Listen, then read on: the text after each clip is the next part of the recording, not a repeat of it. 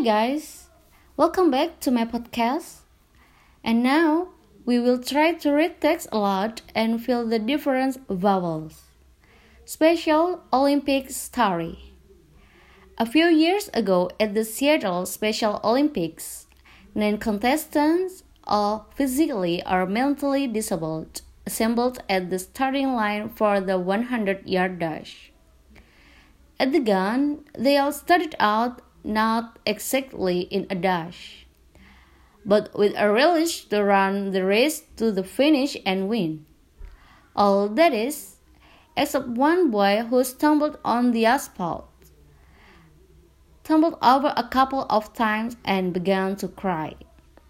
The other 8 heard the boy. They slowed down and looked back. They all turned around and went back.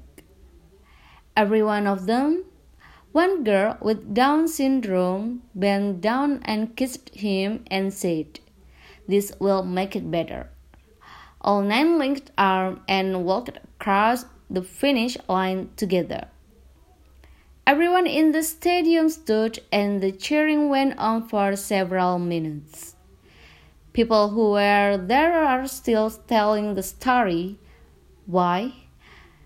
Because deep down we know one thing. What matters most in this life is more than winning for ourselves.